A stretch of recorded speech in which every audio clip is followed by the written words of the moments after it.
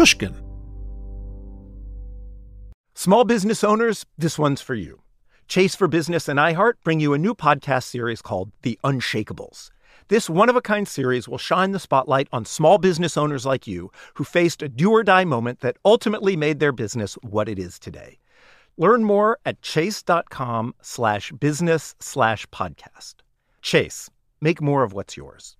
Chase mobile app is available for select mobile devices. Message and data rates may apply. J.P. Morgan Chase Bank, N.A., member FDIC. Copyright 2024, J.P. Morgan Chase & Company. The most innovative companies are going further with T-Mobile for Business. The PGA of America is helping lower scores and elevate fan experiences with AI coaching tools and 5G connected cameras. AAA is getting more drivers back on the road fast with location telematics. And the Las Vegas Grand Prix is powering race day operations with 5G connectivity, giving fans an experience at the speed they deserve. This is accelerating innovation with T-Mobile for Business. Take your business further at T-Mobile.com/now. Musora is your access to online music lessons for guitar, piano, drums, and singing. You know, I love music, but I haven't picked up an instrument in years. You know why? I tell myself, I don't have time. Where am I going to find a teacher? Well, there's an answer. Musora. Musora is the place where you can learn essential skills and techniques with more than 100 of the world's best teachers and musicians and thousands of famous songs. You get 7 days totally free to try it out, and then it's just $30 per month, less than a single private lesson. Just go to Musora.com, Musora.com, to start a new musical journey today.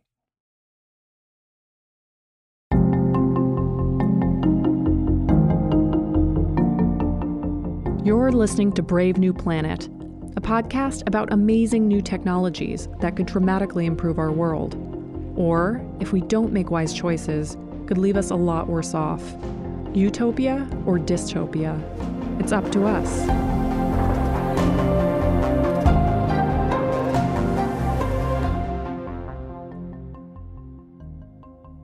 In the Zambales Mountains on the island of Luzon in the Philippines, there lies a volcano named Mount Pinatubo. For 5 centuries, it had lain dormant. But on Saturday, June 15th, 1991, it erupted, causing one of the most cataclysmic events of the 20th century. Torrential rain has mixed with volcanic ash to form a grey mud, covering vast areas of the northern Philippines. The ash falls up to 700 kilometres from Mount Pinatubo.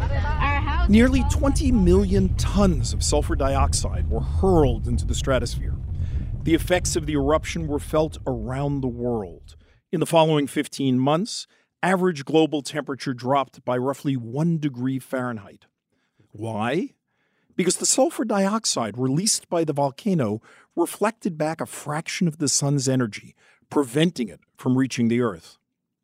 The notion that huge volcanoes might affect the weather is actually an old one. Ben Franklin proposed that the severe winter of 1783 to 84 was triggered by a massive eruption in Iceland the previous summer. In 1965, inspired by the volcano theory, science advisors to President Lyndon Johnson proposed developing technology to pump sulfur dioxide into the stratosphere to offset global warming. But the idea didn't go far, because they had no good way to test it. Then, in 1991, Mount Pinatubo ran a test for us. It seemed to confirm the hypothesis. The proposal started to gain attention. Point is this: if the problem gets bad enough to do something about, well, don't you want to have something to do? The idea of that is to essentially mimic nature, which is what happens when a volcano blows, a big volcano blows. That's Stephen Dubner, who touted the idea in his 2008 book, Super Freakonomics, as a quick fix for global warming. In politics, the idea attracted strange bedfellows, including former Republican Speaker of the House Newt Gingrich, Texas Republican and climate science skeptic Lamar Smith, and 2020 Democratic presidential candidate Andrew Yang. It even made it into the Netflix comedy show The Fix, where comedian D.L. Hughley recommended blowing up a volcano to save the world. So let's find some volcano in the middle of the ocean far away from civilization and blow it the F up. The idea, well, not blowing up volcanoes, but spreading sulfur particles to decrease solar radiation, is a kind of climate intervention that some people call solar geoengineering. It's gotten enough traction that the U.S. National Research Council organized a scientific committee to study it. And it's not just theoretical. Some Harvard scientists are planning to launch an experimental balloon to start learning how to hack the planet. Today's big question. With the climate crisis becoming more and more desperate, should we get ready to alter the atmosphere of planet Earth? Solar geoengineering. Can it protect us from climate change? Do we need it? And what could possibly go wrong?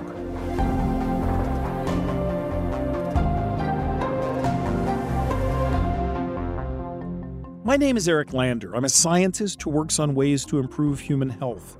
I helped lead the Human Genome Project, and today I lead the Broad Institute of MIT and Harvard.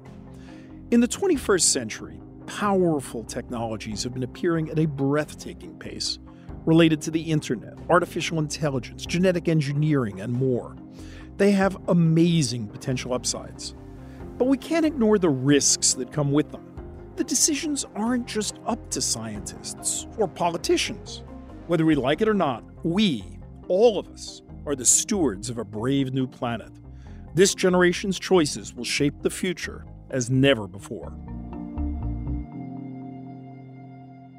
Coming up on this episode of Brave New Planet, blocking the sun. We'll talk to one of the leading proponents of the technology. So solar geoengineering can, with total confidence, and this is not an overstatement, restore temperatures to pre-industrial. We'll hear from two experts who weighed the benefits and risks for the National Academy of Sciences. I can imagine this launching climate wars. Some third party might actually get to the point where the climate in their part of the world had become intolerable, and they would unilaterally decide to modify the planet's climate without consulting with anyone. And we'll speak with the executive director of Sunrise, a movement of young people working to stop climate change, about whether it's time to consider what to do if all else fails. I understand the desperation. I understand the urgency. I understand that we need to kick everything into high gear. So stay with us. You can find inspiring stories almost anywhere. For instance, check out the co-founders of Girls Who Do Interiors. This Miami-based design company was started by three friends when they were still in school. And right from the start, they turned to Chase for Business for everything from banking and payment acceptance to credit cards. And they handle them all in one place with the Chase mobile app. It's so important to have that kind of help when you're just starting out. Learn more at chaseforbusiness.com. Make more of what's yours. Chase mobile app is available for select mobile devices. Message and data rates may apply. JP Morgan Chase Bank N.A., member FDIC. The most innovative companies are going further with T-Mobile for Business. The PGA of America is helping lower scores and elevate fan experiences with AI coaching tools and 5G connected cameras. AAA is getting more drivers back on the road fast with location telematics. And the Las Vegas Grand Prix is powering race day operations with 5G connectivity, giving fans an experience at the speed they deserve. This is accelerating innovation with T-Mobile for Business. Take your business further at T-Mobile.com/now. Musora is your access to online music lessons for guitar, piano, drums, and singing. This is your chance to reignite some old musical passions or pick up an instrument for the first time. Connect with more than 100 of the world's best teachers and musicians. You'll get 7 days totally free to try it out. And then it's just $30 a month, less than a single private lesson. I mean, why do we do Broken Record? Not just because we love hearing from great musicians. We do it because we think that there is something beautiful about the appreciation of music. Don't you think we need more of that in our lives these days? That's the mission of Musora, to inspire, educate, and connect musicians. Enjoy unlimited personal support, weekly live streams, student lesson plans. It's like having a personal music teacher, only much, much better. Just go to Musora.com, Musora.com, to start a new musical journey today. Chapter 1: Climate Crisis. To get up to speed about the climate crisis, I went down to Washington, D.C. to visit one of the nation's leading scientists, someone I know well. So my name is Marcia McNutt. I am a marine geophysicist.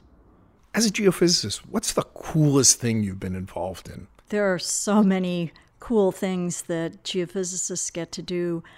I've been down to the bottom of the ocean to see volcanoes erupting on the seafloor. I got to stand on the South Pole on the 100th anniversary of Amundsen's first conquest. I have been to outer Mongolia with nomadic tribesmen studying the birth of mountain belts.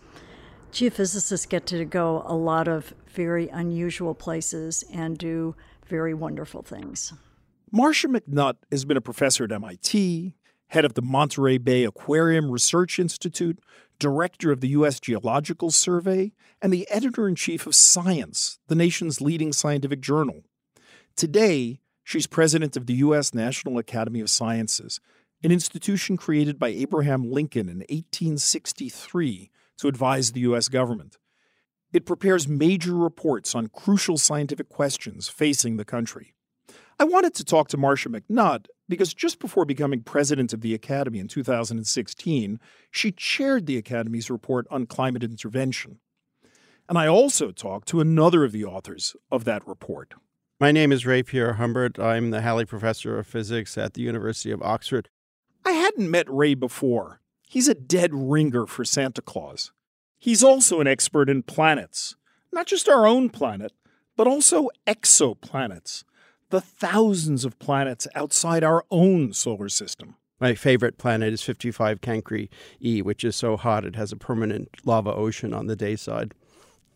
And where's that located? It's around the star 55 Cancri, which is not quite a visible star, but it's near the claw, one of the claws of the scorpion, Scorpio.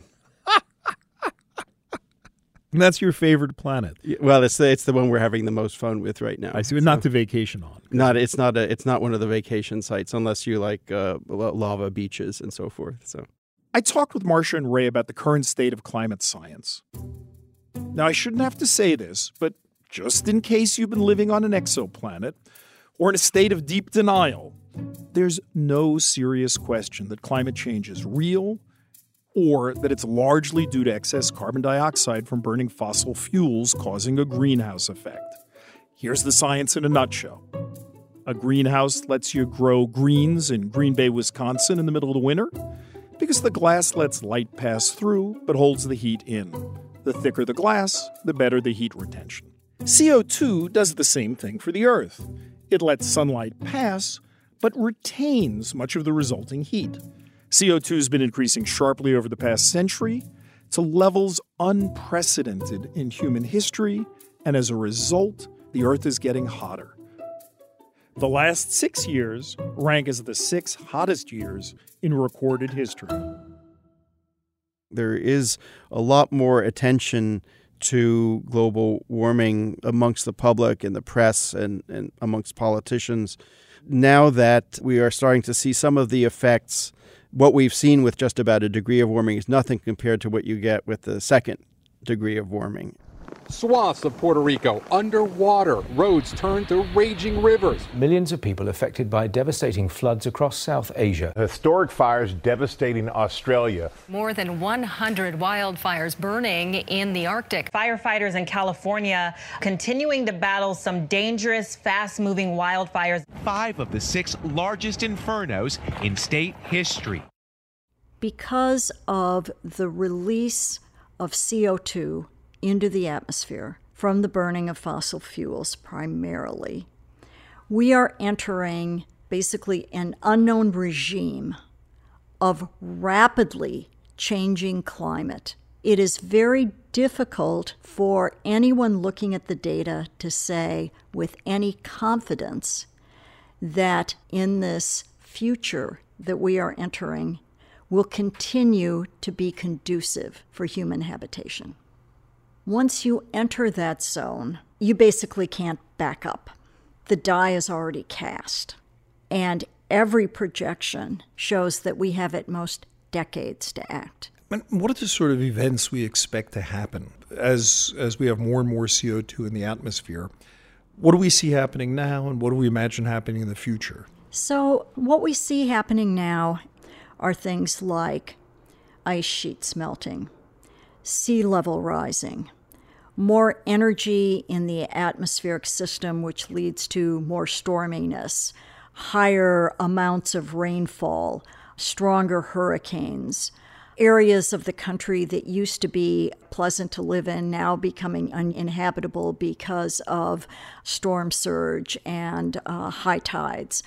We're seeing death of coral reefs because the ocean's too warm for them. Some of the things that are more complicated but likely to be far more damaging are the longer droughts, the interactions between ecosystems, things like the bloom in plankton coming earlier in the spring when the animals that need to feed on them haven't yet returned from their migration. So you basically get animals dying of starvation. Chapter 2: The Wet Bulb Temperature. When scientists describe global warming, they usually talk about average temperature rise. For example, take the 2016 Paris Climate Agreement. That's the UN agreement supported by 194 countries, but sadly no longer including the United States. It aims to keep the average global temperature rise below 2 degrees Celsius. The problem is that an average temperature rise of 2 degrees Celsius sounds puny, even if you convert it to roughly 4 degrees Fahrenheit. After all, temperatures can fluctuate by 20 degrees Fahrenheit over the course of a day. What's the big deal? I worry that we as scientists have perhaps done a disservice to climate change by talking about average changes, because the average doesn't sound so bad. But when you talk about how the extremes are likely to change, that is when it gets very scary. One of the aspects of climate change that scares me the most is if instead you measure climate change by how many days in a certain location is the temperature likely to exceed the wet bulb temperature. What's the wet bulb temperature? It's basically the difference between life and death. Your body is always generating heat, and to keep your body at a constant temperature, you need to radiate away the excess heat. If you can't, you'll die. On a cool day, it's no problem. Your skin can lose heat directly to the air. But on a hot summer day, you need to sweat, so the evaporation carries away the heat. Now, if the temperature and the humidity get too high, a person literally can't sweat enough to cool themselves. What's the limit? Well, at 50% humidity, you can't make it much past 112 degrees in the shade. So unless that person can get to some place that's air-conditioned, they will literally overheat and suffer heat stroke. There are many places on this planet right now, in India, Southeast Asia, Africa, where the number of days that are exceeding the wet bulb temperature are going up dramatically every summer. We're even seeing life-threatening temperatures across temperate zones in Europe, with record highs recorded in Germany, Netherlands, Britain, and France, with the latter hitting roughly 115 degrees Fahrenheit. So a better way to think about the effect of climate change might be the number of days that a region becomes uninhabitable. outdoors. If you go from, say, 1 degree of warming to 2 degrees of warming, a lot of the damages scale linearly. If you used to have, say, something like 30 days of life-threatening heat waves in some place, we go to something like 60 days when you go to 2 degrees. What would happen if we blow past 2 degrees Celsius? It's more like a global rise of 4 degrees Celsius. If you get to 4 or 5 degrees global mean warming, then you get to the situation where perhaps half of the Earth becomes uninhabitable outdoors for mammals. Then air conditioning becomes not a matter of comfort, but a matter of life support. It's like living in a space station, and a power failure becomes not just a matter of inconvenience, but megadeath. Of course, most people on Earth don't have access to homes with air conditioning. It's these people who will suffer. And then you also have to think about all the animals that are not going to be living in air conditioning. What happens to elephants? What happens to cattle? It's a very different world. Unfortunately, we're not making much progress on reducing CO2 emissions. By almost all scientific accounts, if we don't drastically change our fossil fuel consumption, we're going to blow past the target of 2 degrees in the Paris Agreement. The problem is, it's really hard and really slow to change the world's energy systems. To move to renewables requires electrifying your energy system. That's really the only realistic way to do it. Electrifying the system requires building transmission lines. My home's in California. It can take 3 years just to permit a new transmission line. Replacing power plants takes even longer, since they're designed to last for decades. Power grids generally evolve over a 40-year time scale. So this is why many scientists and many policymakers are concerned about taking an infrastructure system that has a 40-year renewal rate and trying to respond to a problem that needs immediate action. Here's where the volcano strategy comes in. We've already tampered with our atmosphere, and we're starting to feel the consequences. Why not tamper some more to prevent some of the warming, saving lives and curbing suffering? That's the idea behind this type of climate intervention. Is it time to start experimenting with the technology? You can find inspiring stories almost anywhere. For instance, check out the co-founders of Girls Who Do Interiors. This Miami-based design company was started by 3 friends when they were still in school. And right from the start, they turned to Chase for Business for everything from banking and payment acceptance to credit cards. And they handle them all in one place with the Chase mobile app. It's so important to have that kind of help when you're just starting out. Learn more at chaseforbusiness.com. Make more of what's yours. Chase mobile app is available for select mobile devices. Message and data rates may apply. JP Morgan Chase Bank N.A., member FDIC. The most innovative companies are going further with T-Mobile for Business. The PGA of America is helping lower scores and elevate fan experiences with AI coaching tools and 5G connected cameras.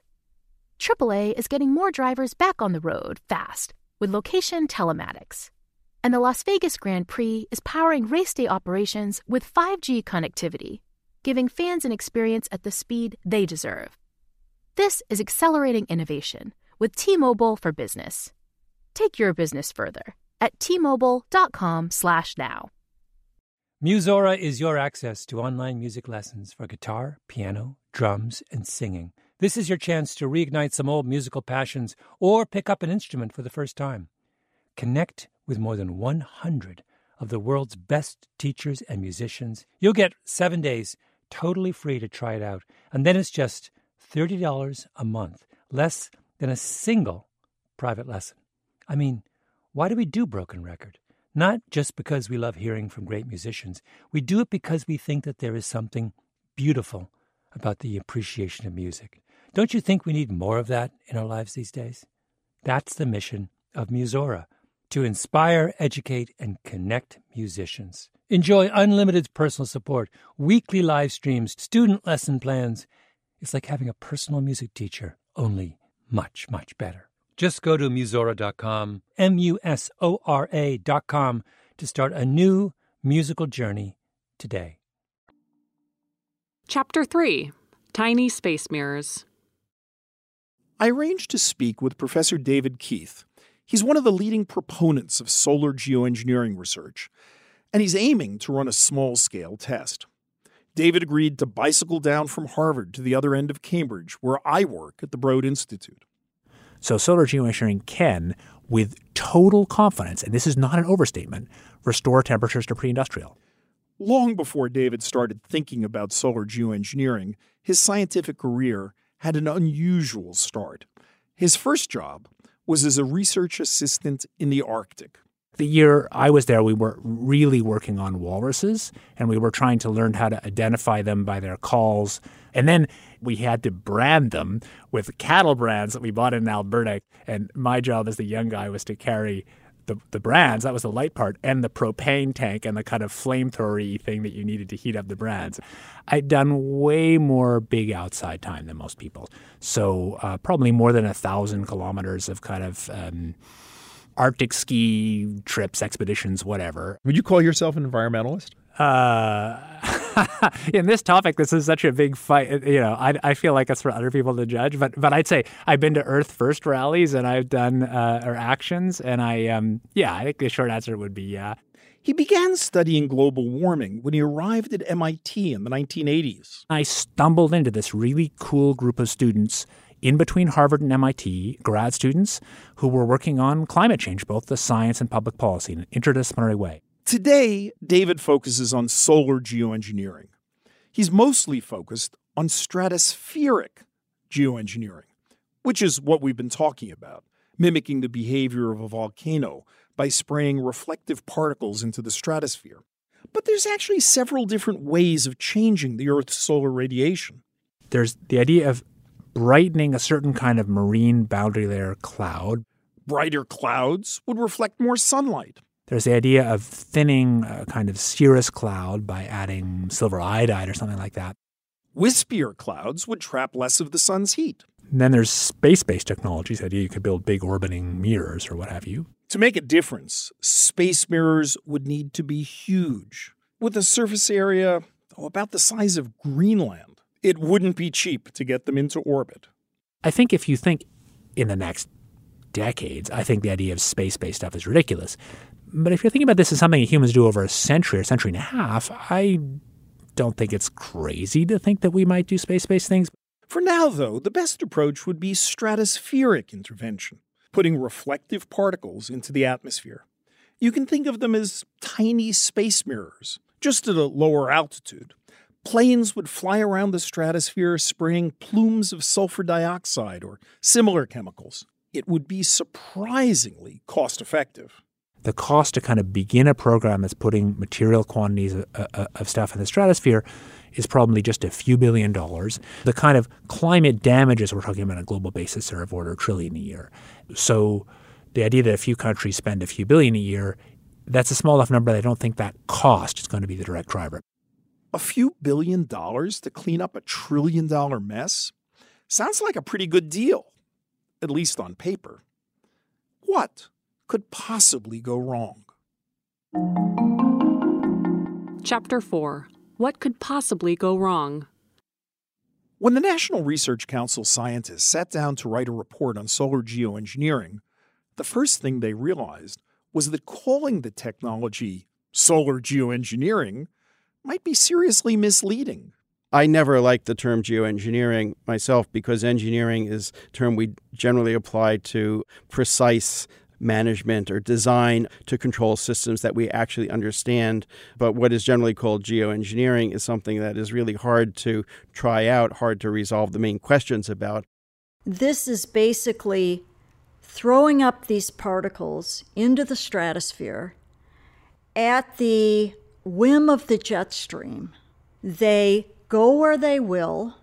It's not like a house with thermostats in every room, where you can turn this room a little cooler and maybe this one not so cool, and turn this one off because no one really needs it in this room.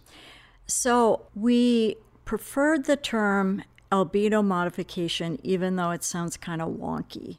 Albedo is the scientific term for the reflectivity of a planet. Unfortunately, albedo modification wouldn't mean anything to the general public. At the other extreme, some people use the term hacking the planet. There's a lot of sort of techno-optimism involved in the people that are doing research on this, which is very similar to the sense of pride where you're hacking a system. And it is a sort of cool thing to contemplate. And if we didn't have to live on the planet, I'd be really interested in it myself. But it is dealing with the only home that we have and has potentially really very serious consequences. Ultimately, the scientists settled on the neutral term climate intervention. I like the term climate intervention because just like with interventions in, say, a person who has a drug problem or whatever, you're not guaranteed to achieve the outcome that you want. You're having an intervention because you know something is wrong, but you just can't be sure that you're not going to actually make the situation worse. But you may be so desperate that you really need to do something. As the scientists dug into the problem, they recognized that the perfect climate intervention would simply be to dim the sun by 1 or 2%. Unfortunately, though, the sun doesn't have a dimmer switch. And using particles to block the sun's rays isn't quite the same thing. You can control the average global temperature, but the impact across the globe may be very uneven. If you put aerosols up in the stratosphere, tiny little particles in the stratosphere, they don't just sit there where you put them. They get blown around by the stratospheric winds. They take up water. They get bigger. Bigger particles have different reflective properties than smaller particles. They tend to get bunched up near the poles eventually and fall out near the poles. You don't necessarily get an equal distribution between the northern hemisphere and the southern hemisphere. That might have serious consequences for the Earth's climate. Modeling has shown that if the aerosols were to preferentially bunch up in one hemisphere, that actually shifts the tropical rainfall patterns into the opposite hemisphere. So you would actually create potentially serious droughts. That's one example of the sort of thing that could go wrong inadvertently. So to put it in the simplest terms, you're saying we could put up aerosols and end up completely surprised by the winners and losers in the climate effects of that. Right. So it's hard to guess in advance how particles will distribute in the stratosphere. They might cool certain areas of the globe, but leave others vulnerable to droughts and heat waves. Moreover, it's hard to run a local field test. We can't just say, okay, we're going to albedo modify over El Paso, Texas. And does El Paso get cooler, and what happens to El Paso's rainfall, and are there any negative effects of sulfur particles falling out of the air or anything? You can't do that. Because once I put it up over El Paso, how long before it distributes around the world? So most of these injections have to be done near the equator because that's the best place for distribution. And they very quickly get into these stratospheric currents that distribute them. And within 2 years, it's all dissipated. It's all gone. It all filters out. So you would have to re-inject every year to 2 years. So one thing you can say, at least, is if you're willing to tolerate a global experiment, at least it would go away. Let's pull that thread for a second. Suppose somebody were to do a global experiment for a couple of years. Now, here's the issue with doing an experiment, a global experiment on albedo modification. We have no idea how to attribute whatever might happen during those 2 years to the experiment itself versus natural variability in storminess, droughts, floods, whatever. And you can be sure anyone who might have been impacted during that period by a hurricane, a drought, a flood would say, bingo, you did this experiment and I got flooded out of my house, or I had a hurricane take out my barn, or I had a drought that wiped out my herd of cattle. You owe me. There'd be lawsuits all over the place. There would be lawsuits all over the place. And who's going to indemnify the person who does the experiment against the lawsuits? Do you think there's any insurance company that wants to take on that policy? Chapter 5. The Big Balloon. Despite the challenges, David Keith wants to try an experiment, a very small experiment. He's working with a team at Harvard on a project called ScopeX. So ScopeX is about trying to improve our models of the way stratospheric aerosols and chemistry work in little ways that are relevant for improving understanding of the risks and efficacy of solar geoengineering. Keith and his colleagues want to send a balloon carrying particles high into the atmosphere, puff them out, and see how they disperse and reflect sunlight. How big is this balloon? Just give me a picture. Balloons are like 20 meters diameter, roughly. 60-foot wide balloons going up. And what's attached to the balloon? We're building the balloon gondola, is still what you call it. The gondola has two little propellers that are more to kind of move it around slowly, and it has our data system. It has the batteries to run it. It has the thing that generates the particles. It has a particle sensor to measure the particle size distribution. And the whole thing is on a winch, so it can winch itself up and down relative to the balloon. So the balloon will spray particles and then ride around, measuring how they disperse. The amount of material the team is going to release is actually tiny.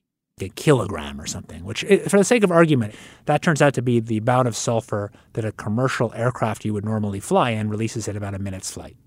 While its physical cargo is tiny, the balloon also carries with it a lot of questions about regulation, scientific knowledge, symbolic value, and possible political misuse. While there's no serious scientific case that spraying a kilogram of particles can cause any physical harm, some people still think it's very dangerous.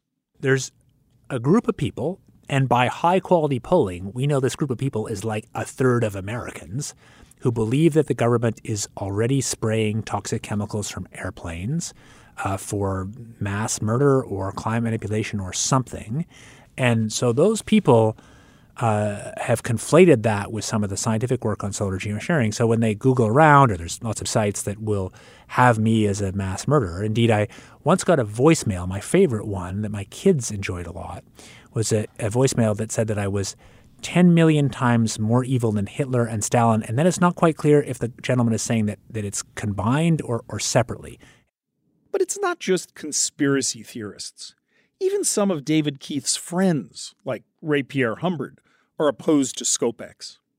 It is actually one of the joys of science that, at least among scientists, you can have very vehement professional disagreements and still remain on good terms. What's really funny is, at least from my perspective, I have huge respect for Ray, both scientifically and actually as a human. There's an article, the most recent article he wrote, which was actually the most personal and attacking me. It was like attacking the Harvard program. And I forget exactly what it said, but it was like pretty direct, both smoke and barrels aimed my way. That was published just a few weeks after I had a wonderful dinner with him and his wife. Actually, I visited him in Cambridge or Oxford, and we talked about exoplanets, we talked about American politics, and we mostly actually avoided talking about this topic because we know we disagree. I don't imagine that David would pay any attention to what advice I gave him, but I would advise him to just drop ScopeX. Ray has multiple objections. On the one hand, the experiment is too small. Releasing a few particles won't teach us anything important about the large-scale planetary processes that would matter most. I still lean towards calling them stunts in that, while they have some scientific payback, they don't really address the biggest questions we have. You can't do that with just a puff experiment. If you really want to resolve some of the questions that are going to be a make or break thing for what would happen if you deployed albedo modification, there are 100 other things that are more important scientifically. On the other hand, Ray is concerned that the experiment will open the door to ever larger solar geoengineering efforts before there are any rules in place. It's the risk that by doing a small experiment that crosses a red line, you're opening the door to escalation. If you can do a small experiment, well, next year someone's going to do a bigger experiment. it represents the thin edge of the wedge. What can of worms are you opening? But Ray's biggest concern is more fundamental. Solar geoengineering is wildly, howlingly barking mad, and no research developments have changed my opinion one iota. Chapter 6: The Sword of Damocles. What makes Ray Pierre Humbert call solar geoengineering wildly, howlingly barking mad? It boils down to two things. First, it doesn't solve the real problem. As long as we continue to emit CO2, it continues to accumulate in the atmosphere. Much of it remains for tens of thousands of years, and the greenhouse effect keeps increasing. Climate intervention just masks the problem by reflecting away sunlight while we keep pumping vast amounts of CO2 into the air. The second problem is solar geoengineering could create a sort of time bomb. My biggest worry, in fact, the worry that underpins all my other worries about the possibility of deploying albedo modification, stems from the mismatch in timescales. The mismatch in timescales is this. While much of the CO2 sticks around for tens of thousands of years, the sulfur particles that would be used for geoengineering, they disappear very quickly. They'd need to be replaced every couple of years. You're committing the entire future of humanity to doing this essentially forever. When have we ever saddled the next 100,000 years of civilization with an obligation to do something without fail each and every year forever, essentially? There's no precedent in human history. If you then stop because there's a global war, there's a global depression or disputes over what the effect of this is, or you find some horrible side effect that you just can't bear, if you stop doing this albedo modification, then within about 10 years, you have nearly the full effect of all the pent-up warming from that carbon dioxide in the atmosphere. And that's what we call termination shock. Everybody on the planet living under the sword of Damocles, knowing it could fall at any minute. Exactly how much pent-up warming would depend on how much CO2 we've allowed to accumulate. A rapid warming of 2 degrees Celsius would be bad enough. A rise of 4 degrees C within a decade, making large swaths of the planet uninhabitable outdoors most of the year, that would be catastrophic. I asked Ray if he thought solar geoengineering would ever make sense. The only scenario is if you actually had already committed to getting to zero carbon dioxide emissions in a reasonably short window of time, or if you had developed technology for removing carbon dioxide from the atmosphere. In other words, if we had largely solved the problem and only had to buy a little bit of time. Unfortunately, we're not on target to get to zero net emissions, and we're very far from having affordable technologies for carbon capture from the atmosphere. Chapter 7: Climate Wars. If the climate crisis continues to deepen, who would decide whether and when to deploy solar geoengineering? Would the United Nations try to forge a global consensus? Or, because it's not so expensive, might some nations just try to do it on their own? I can imagine some country could just start deploying albedo modification just because of their own perceived self-interest. Imagine a humid nation that is seeing its elderly people dying from heat stroke. They may think putting a bunch of particles up in the air is a pretty simple solution to it.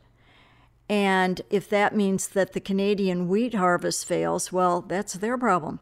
I can imagine that conflicts that could arise when nations start tinkering with the composition of the stratosphere.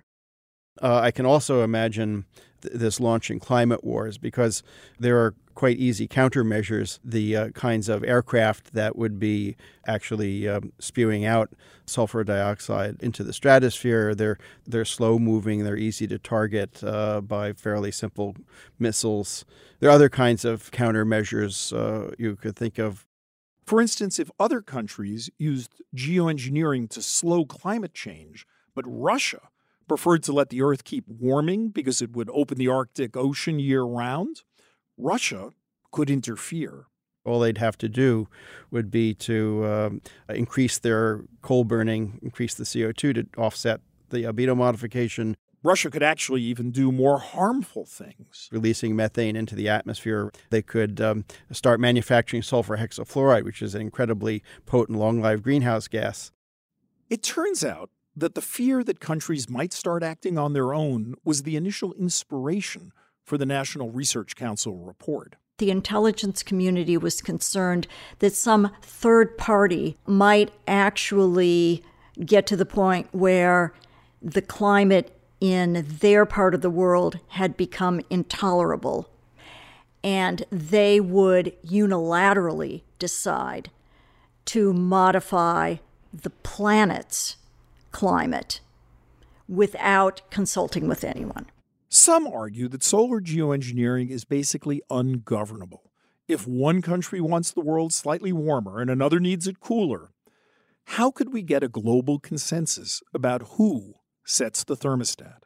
Right now, there is no treaty. There is no international agreement. There is no governance structure that actually prevents anyone from intervening in the atmosphere or the stratosphere to perform some kind of albedo modification. The Academy has a study underway right now that is focusing on the governance issue. And hopefully they will come up with some good ideas of how to take this forward. Chapter 8. Sunrise. Given all the problems with solar geoengineering, why are scientists even considering it? The reason is they're beginning to feel pretty desperate. While the Paris Climate Treaty aims to keep global warming to 2 degrees C, on our current trajectory, we'll blow past that target and may barrel toward catastrophic increases. Some feel we better be ready with a break glass in case of emergency solution. But is solving climate change really hopeless? A lot of young people have been rising up lately to demand action. They think the answer will require not just science, but political pressure. 17-year-old Swedish activist Greta Thunberg recently gained international attention for her call for a global climate strike and her demands for policy change at the United Nations. People are suffering. People are dying. Entire ecosystems are collapsing.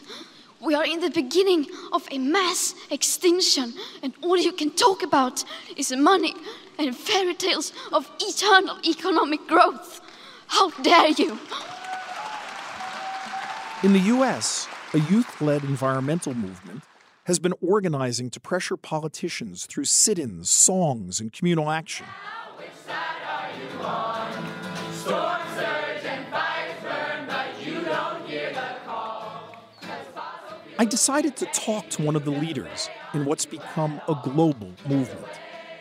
My name is Varshini Prakash. I am one of the co-founders of and currently serving as the executive director for Sunrise Movement, which is organizing tens of thousands of people, predominantly young people, across this nation to make climate action a priority in our nation for the first time.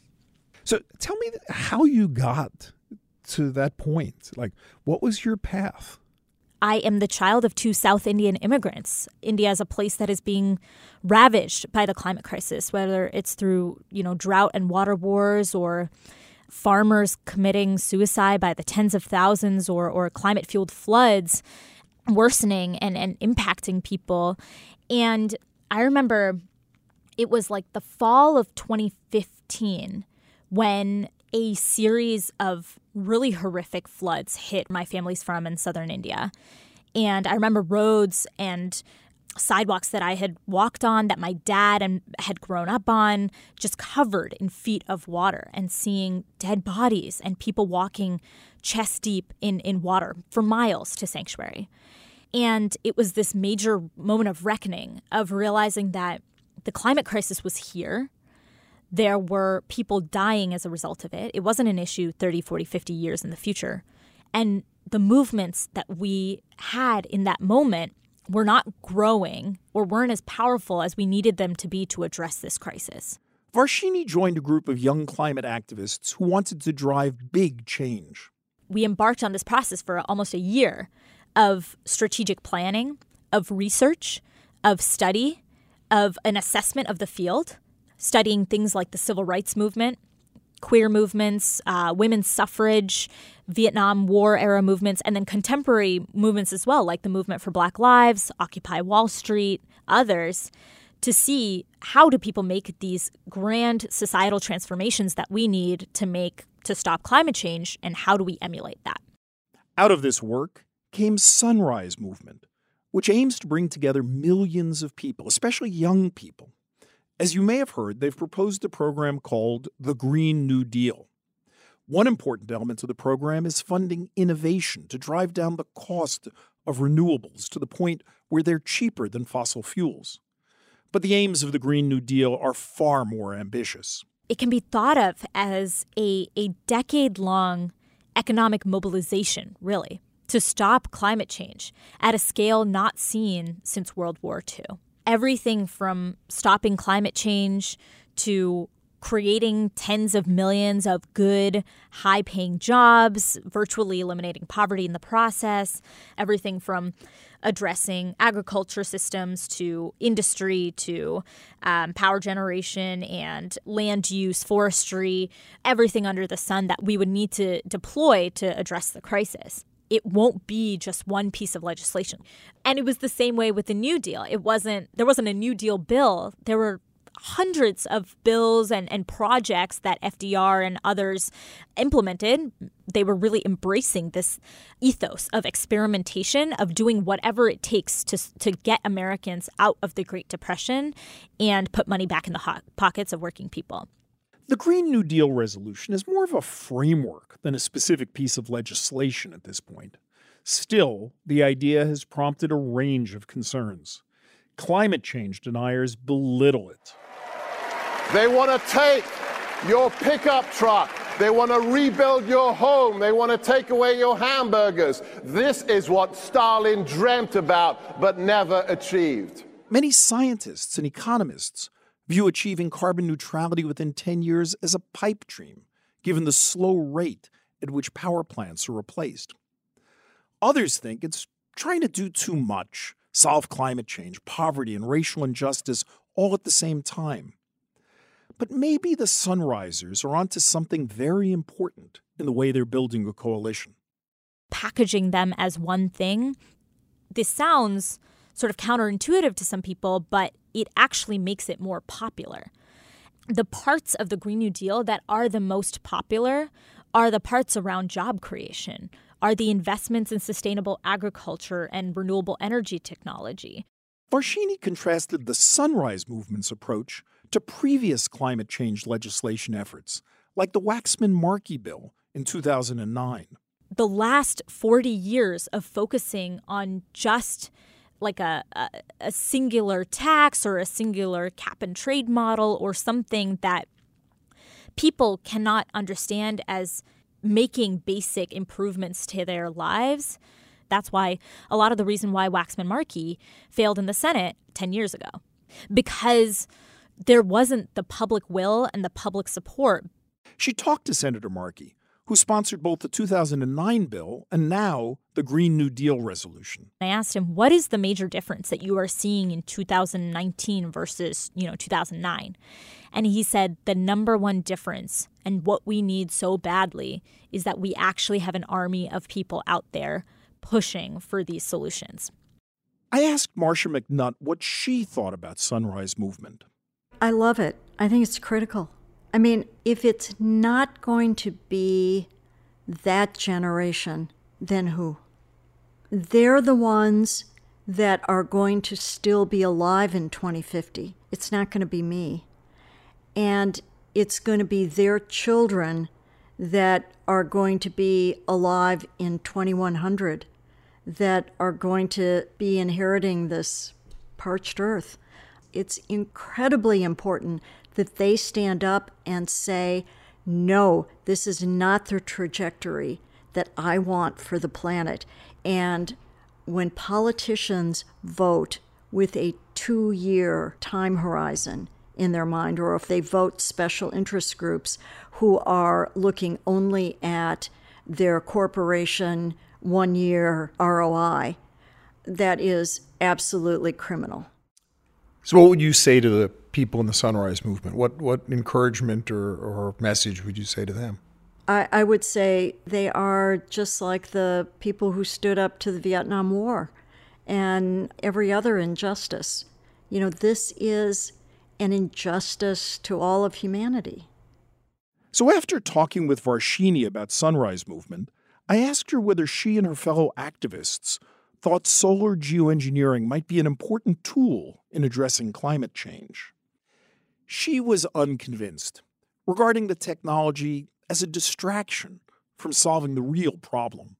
If the issue is decarbonizing and the long-term problem is taking carbon out of the atmosphere, things like geoengineering don't even do that. And so don't get me wrong, I understand the desperation, I understand the urgency, I understand that we need to kick everything into high gear, but I think we are putting carbon into the atmosphere. Perhaps the easiest fix that we have is to stop putting carbon into the atmosphere. Chapter 9. The Moral Hazard. I understand why climate change activists want to stay laser-focused on decarbonizing the world's energy supply. But at the same time, is there any harm in also having climate intervention as a backup?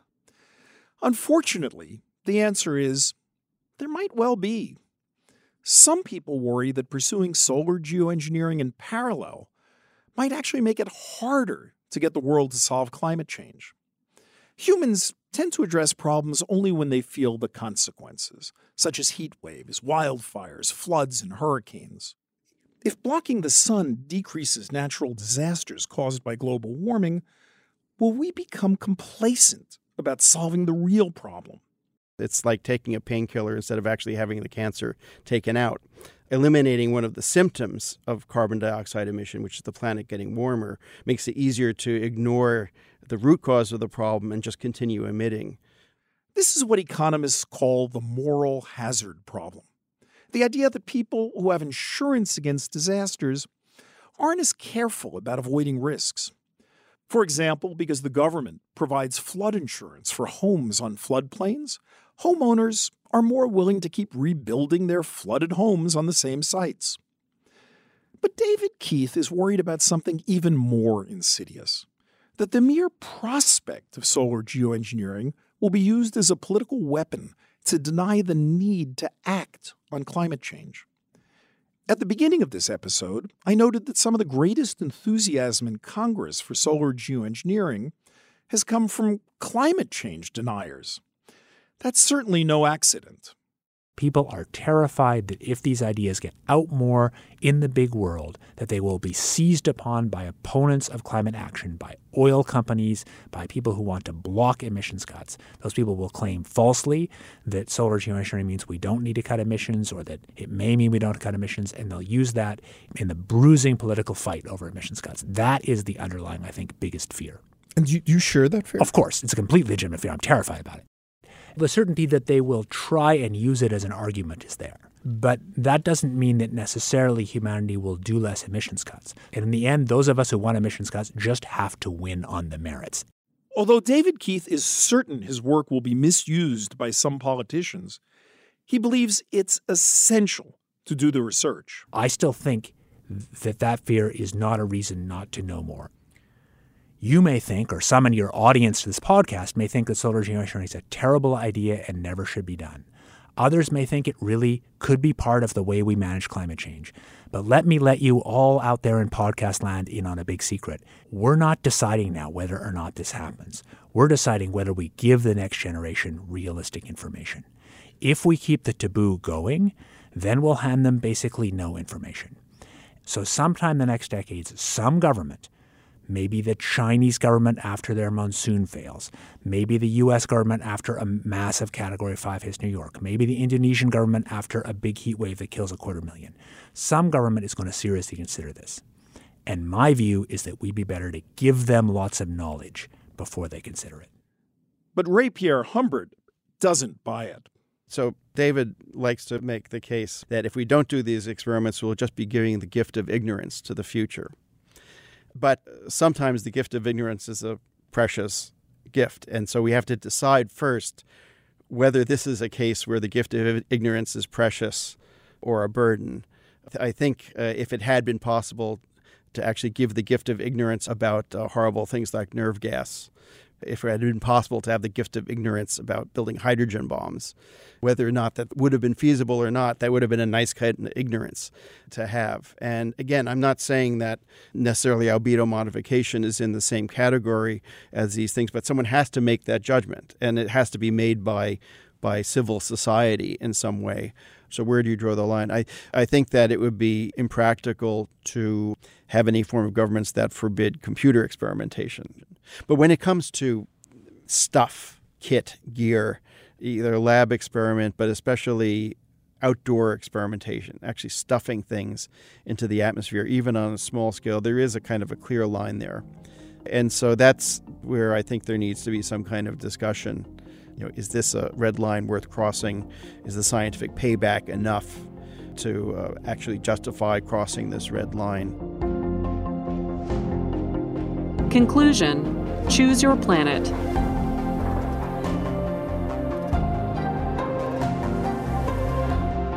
So there you have it. Solar geoengineering. It could cool the planet, at least on average. It might buy time and mitigate suffering, but its precise impacts would be uneven and unpredictable, and it's very hard to test. There could be big winners and losers. It could even trigger climate wars. If we choose climate intervention, we might end up addicted for thousands of years, threatened with rapid, massive temperature increases if we ever stopped. If we don't consider climate intervention, we might find ourselves without options as temperatures keep rising in the decades ahead. Should we start experimenting now so that we'll know enough to be ready? Or is it a distraction, or even worse, a gift to climate change deniers who'll use the prospect of solar geoengineering to keep us from solving the real problem? So the question is, what can you do? A lot, it turns out. You don't have to be an expert, and you don't have to do it alone. If enough people get engaged, together we will make wise choices. Invite friends over for dinner and debate about what we should do, or organize a conversation for a book club, or a faith group, or a campus event. Online, of course, for now, in person when it's safe. And if you hate having to consider these choices about solar geoengineering, then join a group to help stop climate change before it's too late. You can find lots of resources and ideas at our website, bravenewplanet.org. It's time to choose our planet. The future is up to us. And my kids still debate whether their dad is more evil than Hitler and Stalin or Hitler and Stalin combined. That's good to know what the family debates are. That's fascinating.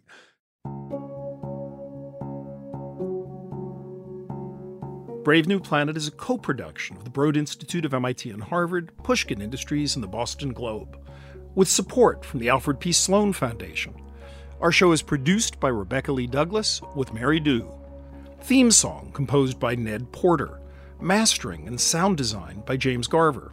Fact-checking by Joseph Friedman, Anna Stitt, and Ian Chant. Special thanks to Christine Heenan and Rachel Roberts at Clarendon Communications, to Lee McGuire, Kristen Zarelli, and Justine Levin-Allerhand at The Broad, to Mia Lobel and Heather Fain at Pushkin, and to Eli and Edie Broad, who made the Broad Institute possible. This is Brave New Planet. I'm Eric Lander. Musora is your access to online music lessons for guitar, piano, drums, and singing. You know, I love music, but I haven't picked up an instrument in years. You know why? I tell myself, I don't have time. Where am I going to find a teacher? Well, there's an answer. Musora. Musora is the place where you can learn essential skills and techniques with more than 100 of the world's best teachers and musicians and thousands of famous songs.